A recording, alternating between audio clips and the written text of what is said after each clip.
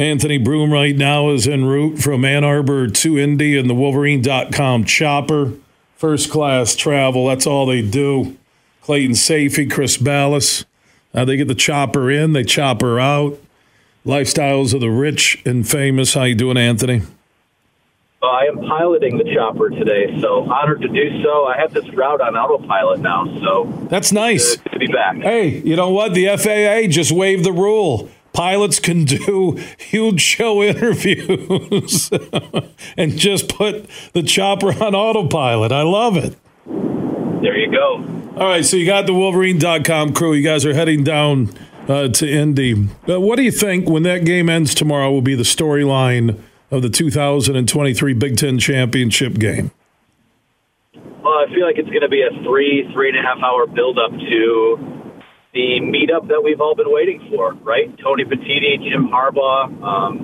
I don't think that Jim Harbaugh is going to bring a trash can up there with him and bash it over his head, but it could be interesting. I'm sure Michigan has something cooked up for that, but like you said in your lead-in, this is a game where just get the win. I mean, I don't know that there's not really.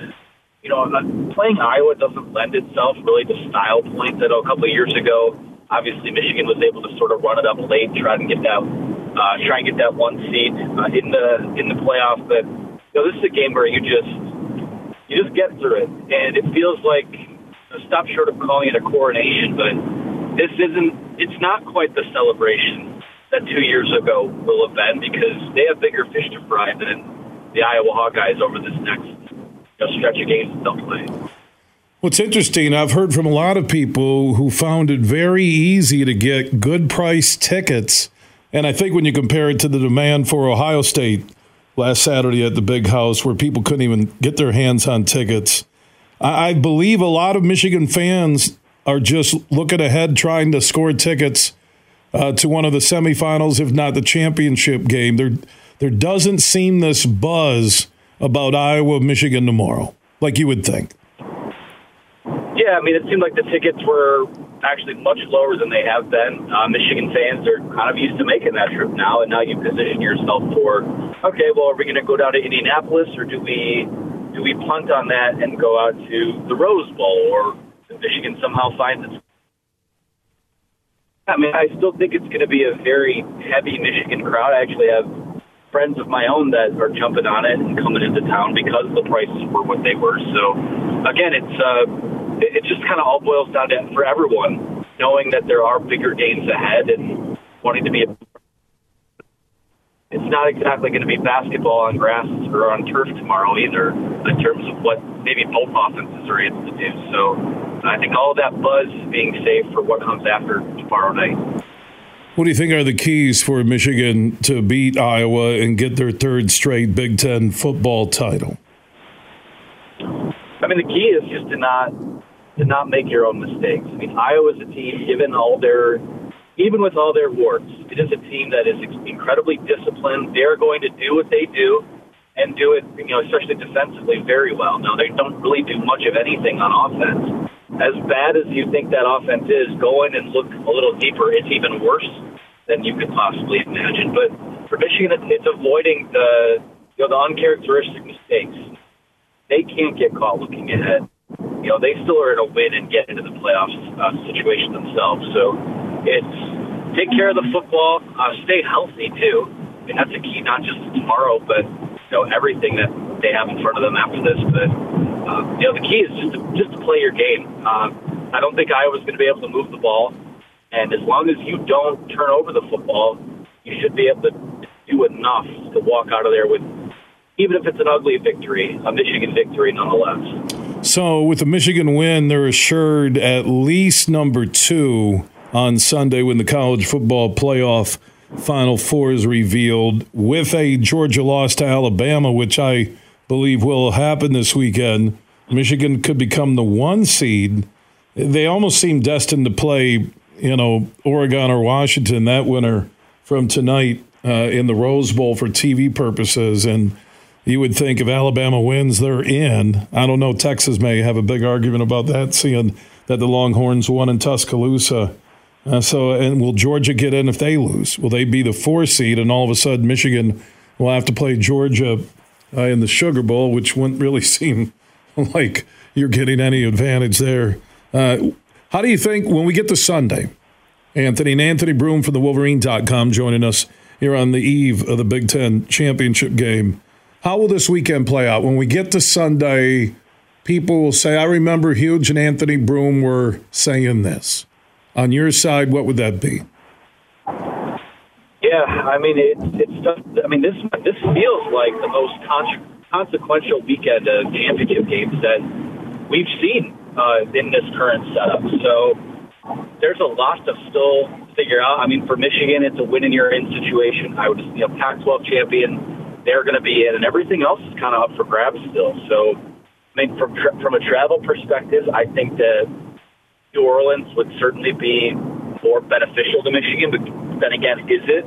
If you have to play, have to play Georgia or even a Florida State, that fan base would travel for that too. But it does kind of feel like everything is cosmically setting up for Michigan and the Pac-12 champion playing in the Rose Bowl. As is, we talk about so much about how traditions are being stripped out of college football.